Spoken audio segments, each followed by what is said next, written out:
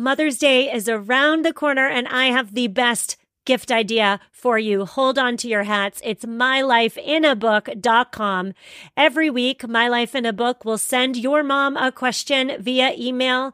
They will compile all of your mom or the mom in your life's answers and create a legacy keepsake book. The book becomes something you and future generations can treasure forever.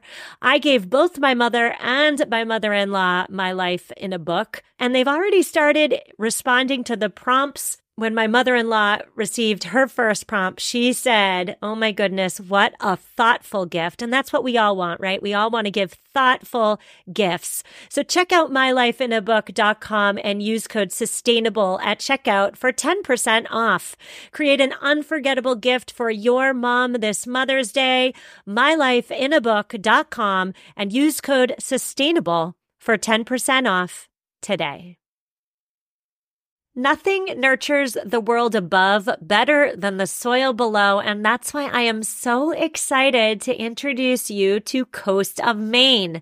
Coast of Maine is an organic soil brand that offers a full range of products designed to cover all of your garden and lawn needs. In years past, my vegetable garden, I neglected the soil and I didn't have much yield. If your soil lacks appropriate nutrients for success, your garden may not succeed. And so this year, I am so excited to cultivate the soil before planting the plants with Coast of Maine's organic products. Coast of Maine believes in nurturing relationships with local retailers. So next time you're at your local retailer, look for Coast of Maine products. Get growing. Visit coastofmaine.com to find a local retailer near you. coastofmaine.com. I'm Stephanie Safarian, and this is episode 95. You are listening to the Sustainable Minimalist Podcast, a show about living simply and sustainably with your family. Here's your host, Stephanie Safarian. Hello there and welcome back. Have you ever heard your parents or your grandparents complain that they just don't make things the way they used to? Do you find yourself saying this every once in a while as you get a bit older? It's true. Things are not made the way they used to be. Because oftentimes products aren't made with quality parts and they aren't made to last. This phenomenon is called planned obsolescence. And on today's show, we are discussing ways to fight back against poorly made products that are designed to break. Now, today's episode is organized into 3 parts, so to speak, or I like to say 3 acts, as they say on This American Life, 3 acts. Act 1 is all about what planned obsolescence is and what it looks like in real life. Act 2 is ways to fight back in general against planned obsolescence in our products and in our purchases. And Act 3 is specifically about our smartphones, specifically what we can do to extend the life of our smartphones. Because when we talk about planned obsolescence, generally the first item that comes to mind is our smartphones. Now, before we jump right into Act 1, please know that I will be giving lots of resources on today's episode, so if you missed them, definitely go back, check out this week's show notes, which you can find at mamaminimalist.com/095, mamaminimalist.com/095. All right, so here we go. Act 1. What on earth is planned obsolescence? Planned obsolescence is the act of deliberately building products not to last. Rather than creating something we can use for as long as possible, many companies make decisions that shorten an item's life. This is a strategic decision, right? And it turns a one-time customer into a repeat buyer.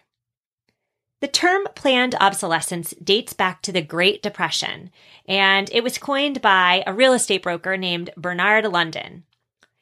He suggested that the government place fake expiration dates on products to encourage consumers to spend more money and therefore revive the struggling economy. Well, what's good for the economy is not always so great for people or for our planet. So why is planned obsolescence not so great for the planet? Well, there's a hefty environmental price to be paid when we take non-renewable resources and create goods with them. Planned obsolescence, by definition, means that we are consuming, and as a result, companies are making products unnecessarily. There's also those landfills, right? Have you ever wondered what happens to all your old cell phones, for example? Let's just take cell phones as an example. All your old cell phones are probably sitting atop millions and millions of other discarded cell phones, all of which have batteries that leach toxic chemicals into our soil as they break down. Planned obsolescence is not so great for people either. There are ethical questions to be raised with regard to the cheap labor and sweatshops that are in place specifically to satisfy our demand as consumers for low prices. And then there's the fact that we as consumers are simply spending more money than we need to because the stuff we're buying breaks sooner than it should. The result is that we become repeat customers and we spend more of our hard-earned money unnecessarily. Now, what on earth does planned obsolescence look like in real life? It's when your smartphone has a major problem right after that 2-year warranty is up. Many phones are made with cheap materials that companies know will last with normal use for about 2 years. And that is why, my friends, that warranty is just 2 years long. We're going to talk about cell phones in Act 3, but there's a little precursor of what's to come. Planned obsolescence is when you need a new adapter for your laptop, but the one you need is no longer sold. Planned obsolescence is when you update your phone or your computer and it suddenly breaks because your old applications no longer work with the new software you just installed. Planned obsolescence is when you buy a new electronic and the user's manual is mysteriously not in the box. You think, great, they saved a tree. That user's manual must be online. But when you go online to find that user's manual, it's nowhere to be found. And finally, planned obsolescence is when you have a small problem, like a cracked cell phone screen, for example, but you have to repair it at an approved and authorized repairer at a greater expense to you and for a longer delay, or else you void your warranty. Those are all examples of planned obsolescence. And really quick, planned obsolescence differs from perceived obsolescence, which is equally damaging but different. Perceived obsolescence is messaging in commercials and marketing materials that suggests that our possessions are not good enough, even when those possessions are in solid working order. Perceived obsolescence urges us to buy new stuff to replace our perfectly good stuff, and an example of this would be buying clothes that we don't need but are more trendy than our current garments, or buying an updated smartphone with features that our current phone, which still makes calls and is still perfectly fine, doesn't have. Now, we talked all about perceived obsolescence on this podcast before. The episode is called Why We Overbuy and How to Stop. Take a listen if you are interested. Moving right along to Act 2, we are flying through today, but moving right along to Act 2 is ways to fight back. I have 6 strategies for you. The first strategy to fight back against planned obsolescence is to not be a first adopter. Now, what on earth does that mean?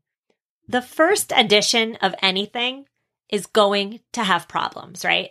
That first edition will be slower than anything that comes out later. It'll be heavier and clunkier. And now, while any new product that comes to market needs first adopters to buy it and provide feedback, I suggest that you don't be one of them. I have a little story for you from my childhood. This is a true story. My father, Dad, if you're listening, thank you. My father loves technology and he loves to be a first adopter of new technology. And when my sister and I were children, my father bought us each a brand shiny new first edition MP3 player. The concept was so awesome, right? I can play music without a CD. This was mind-blowing at the time. And for a very short amount of time, I was the cool kid because I had this cool, new, amazing gadget where you download music from the internet and put it on this handy-dandy little player. Actually, it wasn't little. That's my next point.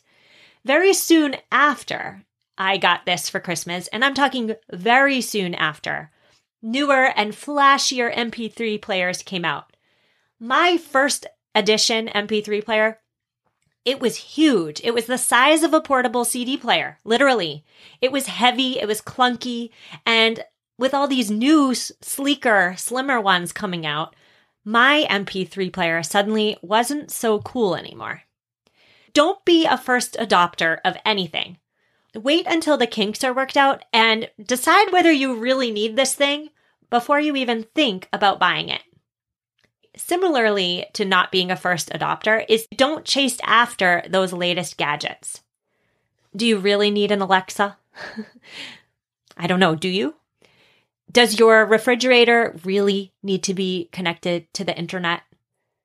Companies still make watches that just tell time. Maybe you don't need a smartwatch.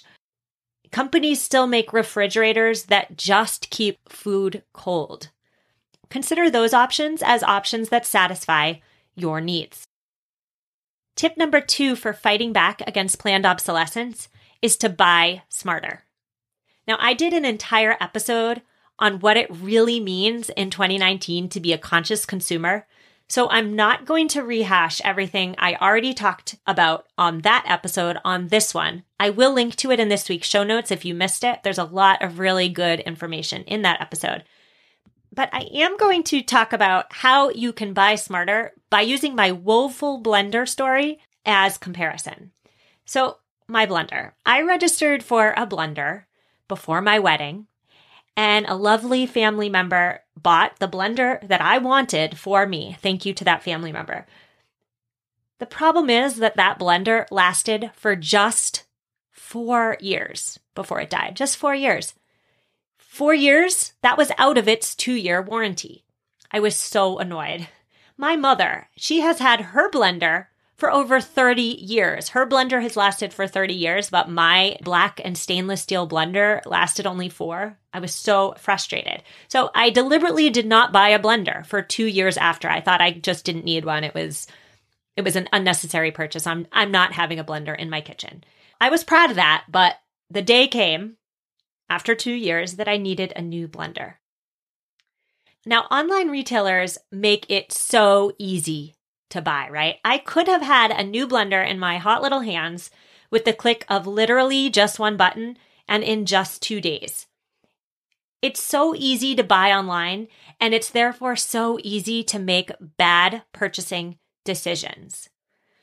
I did not just go to Amazon and buy a new blender. What I did was first, I went to buymeonce.com. I've talked about buymeonce.com before, but buymeonce.com is a resource that suggests to you the best version of whatever you're looking for. So I typed in blender, it gave me a suggestion. Then I went ahead and I researched that blender. I didn't just buy it because Buy Me Once said. I then went to Consumer Reports. Consumer Reports is the only ad-free and honest evaluator of how long products last. The cheapest subscription to Consumer Reports is currently $10 per month, and that's for the digital version. So that adds up. That's $120 a year. But could you split that cost with some family members and share the subscription? That might be an especially smart choice for you if you are in the market to make a big purchase with a big price tag, like a car, let's say, and you want to make certain you're making the best choice. So for me, I went to Buy Me Once.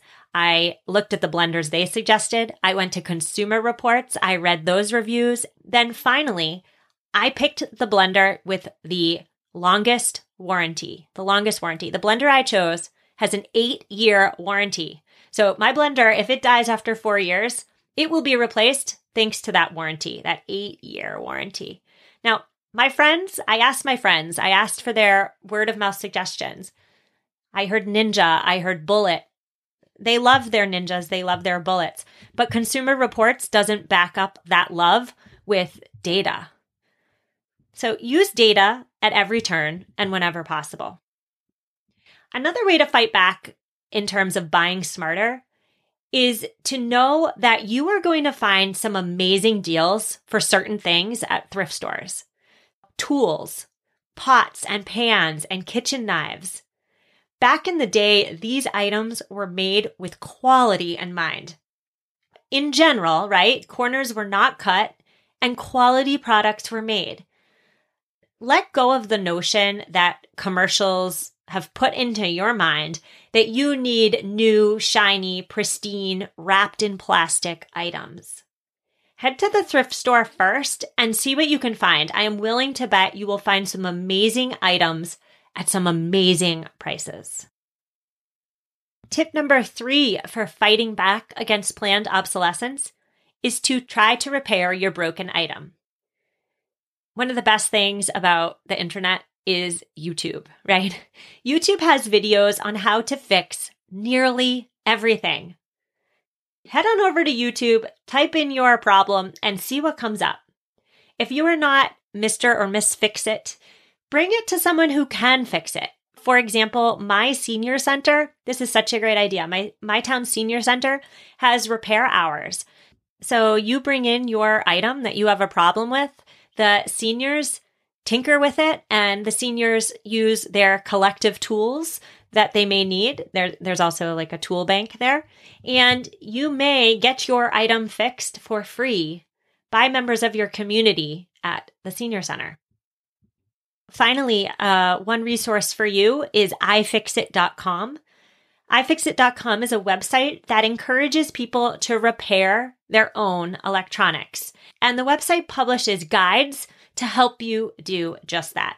So again, because we as a nation are wealthy, we are in the disposal mindset. We find it easier to just throw in the trash and buy new. It doesn't take as much work to just buy a new blender or buy a new this or buy a new that. Get in the habit of putting in that extra time to try and repair it first. Tip number 4 is to maintain your items. We often overlook this as well, but proper maintenance for our items takes work and time. There's the dusting, there's the cleaning, there's the calling servicemen for maintenance, even when your items aren't yet broken. This is why minimalists, by the way, shout from the rooftops that owning less stuff offers greater peace of mind. And that's because having less stuff means there's less to take care of. So how specifically to maintain your stuff depends on your stuff. It could be regularly cleaning the coils of your refrigerator. How many of us actually do that? But that is really important to the maintenance of your refrigerator and can extend its life. Maintaining your items can also look like cleaning the basket of your washing machine regularly. Or for your computer, it means backing up the files you want to keep, defragmenting, and reformatting your hard drive. Those are all examples of maintenance, and it's all ones we should get in the habit of doing so as to extend the lives of the items we already own. Next up is tip number 5 for fighting back against planned obsolescence, and that is to buy multi-purpose items. Multi-purpose items are high chairs that convert to seats as your child grows, or a crib that converts to a toddler bed, or clothes that grow with your child. These examples all have to do with children, but you get the point, right? Buy items that can adapt with you and with your family.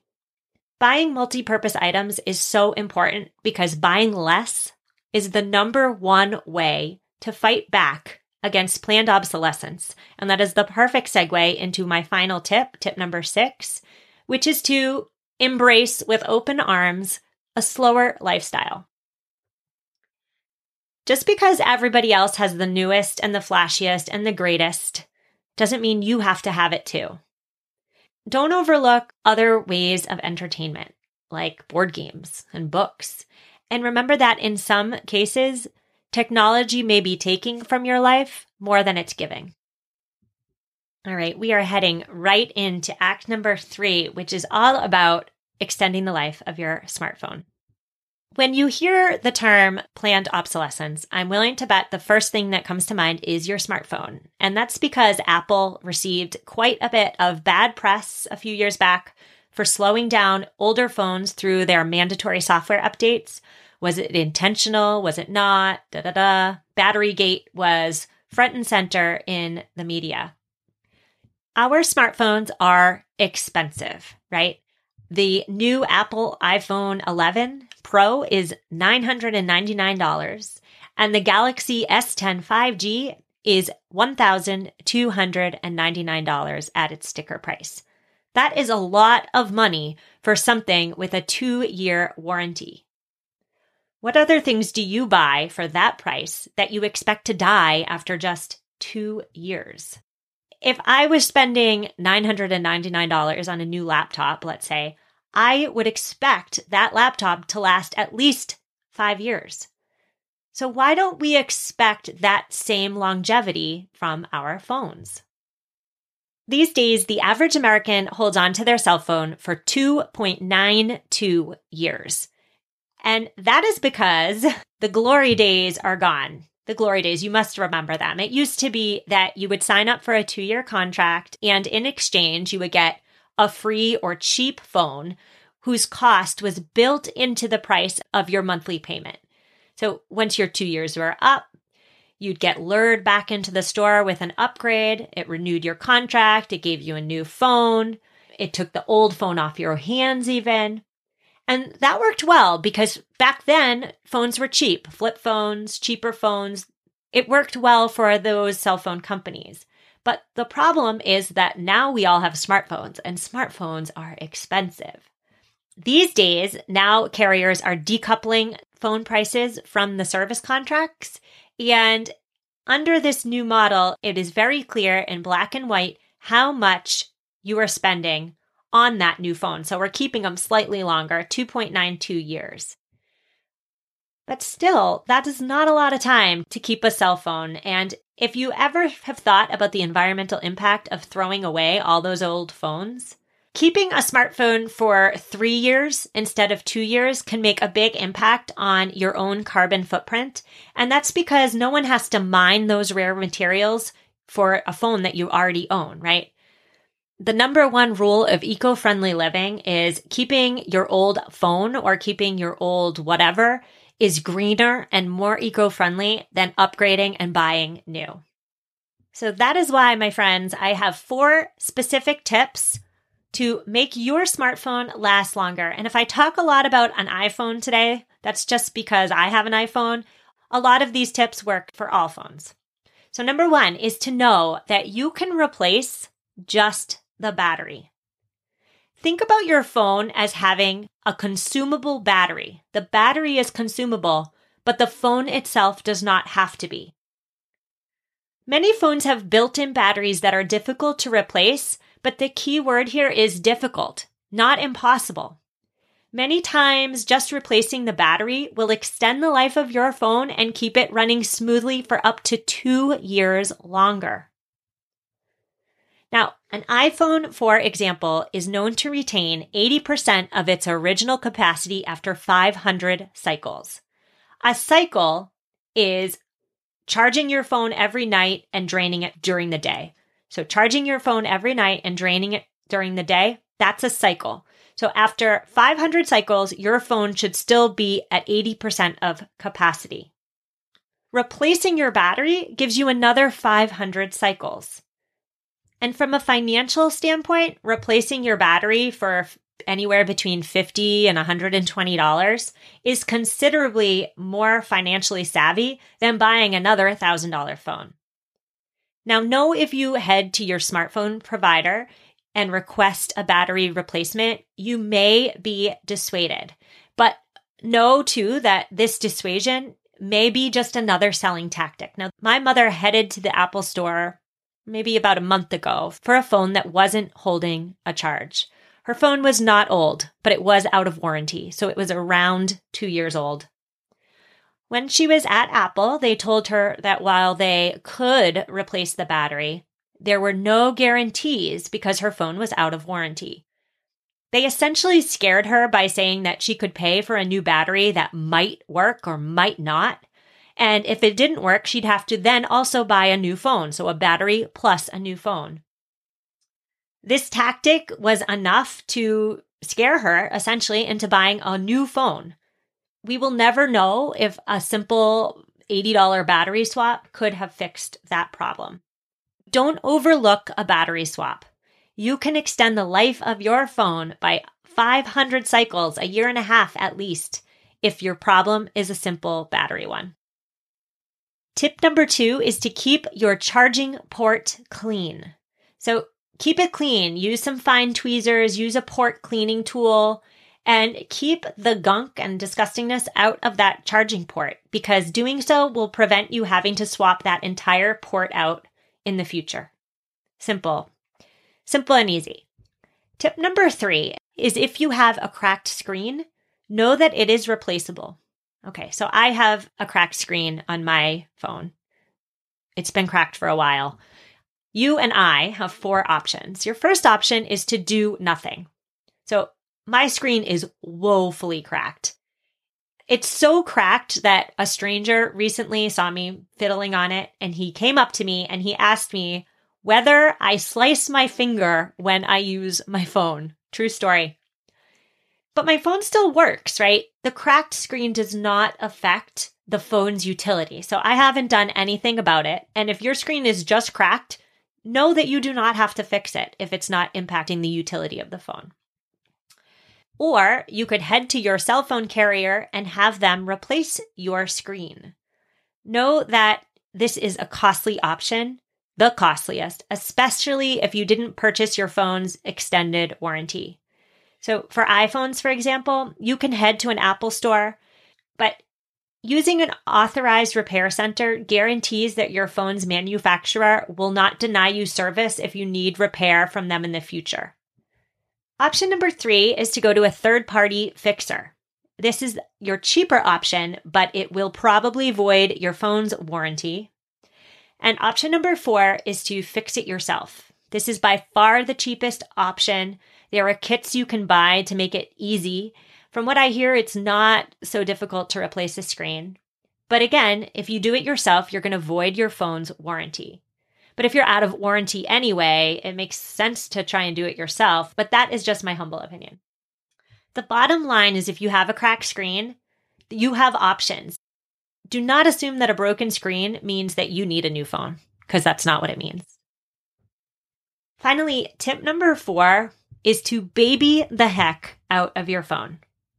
I'm not even joking. Baby it. Treat it like a baby. There are better and stronger glass options on the market than what is in your smartphone right now. Gorilla Glass, for example.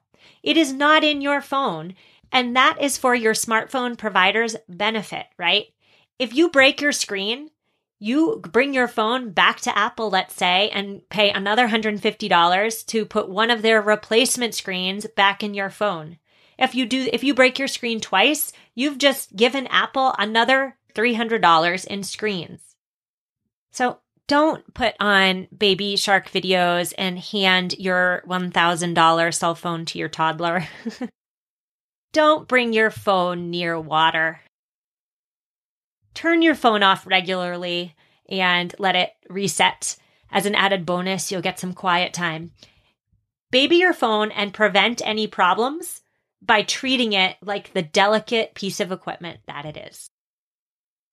Phew, lots of information there. I so hope that you learned something on today's episode all about planned obsolescence. Now, before we say goodbye, a quick eco tip. This week's eco tip comes from Kathy. She says that instead of buying holiday decorations, collect some pine cones instead and dye them. Take your pine cones and soak them in 1 gallon of water that's mixed with an ounce of red food coloring if you want red pine cones or whatever color. It doesn't have to be red, but let sit overnight and then dry them on a paper towel. The result is gorgeous, natural pine cones that give some holiday color without having to go to the store and buy some decorations. Now, this week's show notes, you can find them at mamaminimalist.com/095. And on next week's show, we are talking about ways in which you and I can all become more self-sufficient. I will see you then. Have a great week. Take care. Life's better with American Family Insurance because our home policies help protect your dreams and come with peace of mind. Save up to 25% by bundling home, auto, and life. American Family Insurance. Get a quote, find an agent at amfam.com. Products not available in every state. Discounts may not apply to all coverages on an auto or home policy. Discounts do not apply to life insurance policies. Visit amfam.com to learn how discounts may apply to you. American Family Mutual Insurance Company, SI, and its operating companies, American Family Life Insurance Company, 6000 American Parkway, Madison, Wisconsin.